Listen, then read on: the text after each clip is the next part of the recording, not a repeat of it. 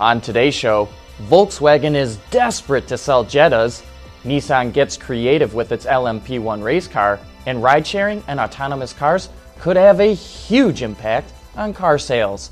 All that and more coming right up on Autoline Daily.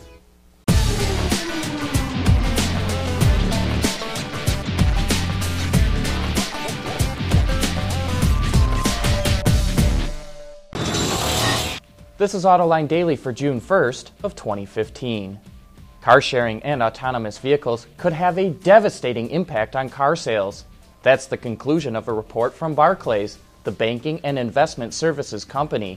It says car ownership will drop 50% by the year 2050.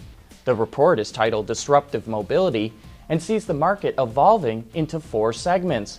First, traditional cars that are driven by people. Second, family autonomous cars, where a family uses only one automobile.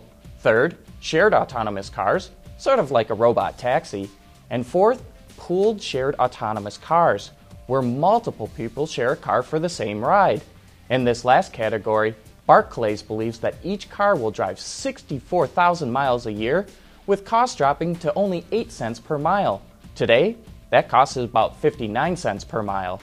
At this point, it predicts U.S. car sales will drop to only 9.5 million a year, and that the nation's entire car fleet will fall to only 100 million vehicles, down from about 240 million today. It says General Motors will have to slash its manufacturing footprint by 68%, and Ford will have to slash it by 58%. Ever since the Great Recession, car demand has been booming and prices have been going up and up and up. But now that is starting to change. Bloomberg reports that in some parts of the United States, you can lease a Volkswagen Jetta for as little as $39 a month. And in most areas, you can get one for less than $100 a month. That's a sign of desperation, folks. And if you want an electric car, Chevy will lease you a Spark EV for only $139 a month. Although at the moment, the car is only sold in California and Oregon. And it's not just in the U.S. Automakers are cutting prices in China, and in South Korea, Hyundai is offering interest-free loans.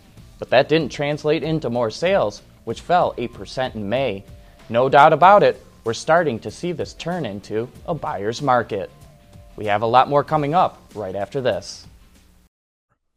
Autoline Daily is brought to you by Borg Warner. Feel good about driving. Bridgestone Tires. Your journey, our passion. Dow Automotive Systems, breakthrough technologies for lightweight vehicles, and by Hyundai. Learn more at Hyundai.com.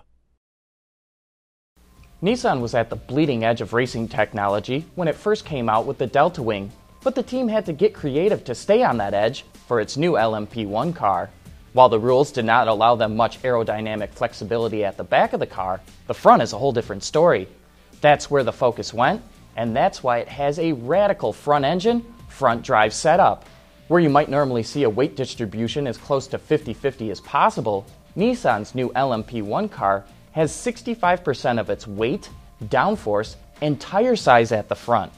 Hollow tubes that run down the length of the car help fill the low pressure wake off the rear, which creates downforce with very little drag penalty. The faster this car goes, the more downforce it creates. At 150 miles per hour, it could drive on the ceiling. This allows drivers to push a little bit extra into corners. But as one driver puts it, this car requires a completely different driving technique and a lot more confidence. Nissan's LMP1 will first race at the 24 Hours of Le Mans later this month. You know, fixing up a classic car can be a real challenge if you don't have the right parts. But not if you're an owner of an old Porsche 911. The company is reproducing dashboards for model years 1969 to 1975. They look just like the original, but are upgraded with new materials that meet today's standards. The dash costs over $1,300 and can be ordered from any authorized dealer in the U.S. And since putting in the new dash involves taking out the windshield, the company recommends you have the dealer install it. The company says it plans to offer more reproduced parts in the future. We love keeping you up to speed on all the latest developments in connected cars and mobility services. So be sure to watch for our coverage of the TU Automotive Detroit Conference this week, where the best minds in the business will be sharing their latest technologies and services. Coming up next, John has his driving impressions of the new Mazda Miata MX-5. Why Tucson?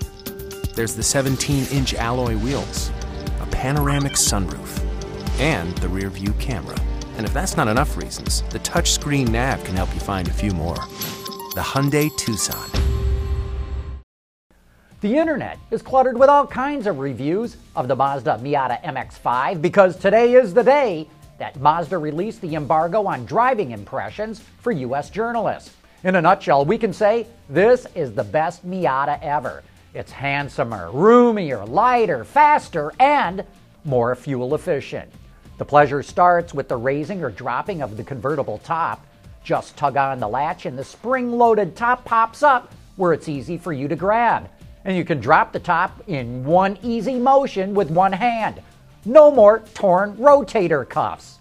The 2-liter 155 horsepower inline-4 is now mounted behind the front axle line, making this a true front mid-engine car.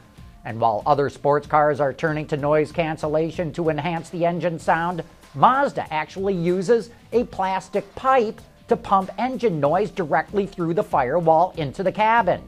From the moment you slip behind the wheel, you'll find yourself familiar with almost everything about this car. Though this is the 4th generation of the Miata, it stayed true to its roots, a simple, practical sports car. The manual shift lever, which is the only version I got to drive, is precise with relatively short throws. About the only nod to the modern era is a touchscreen that can also be controlled by a rotary knob on the console. Other than that, it keeps a fairly traditional-looking cluster of analog gauges, nicely tucked behind the steering wheel where they are easy to read.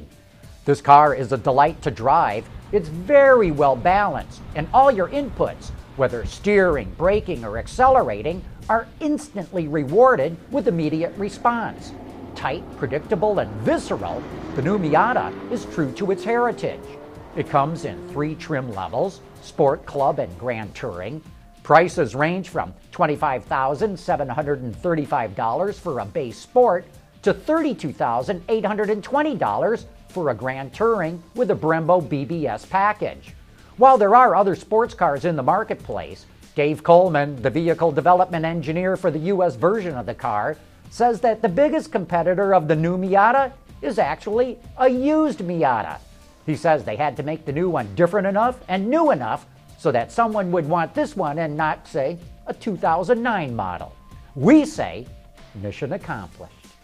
Hey, that wraps up today's Autoline Daily. Remember, we will be right back here again tomorrow.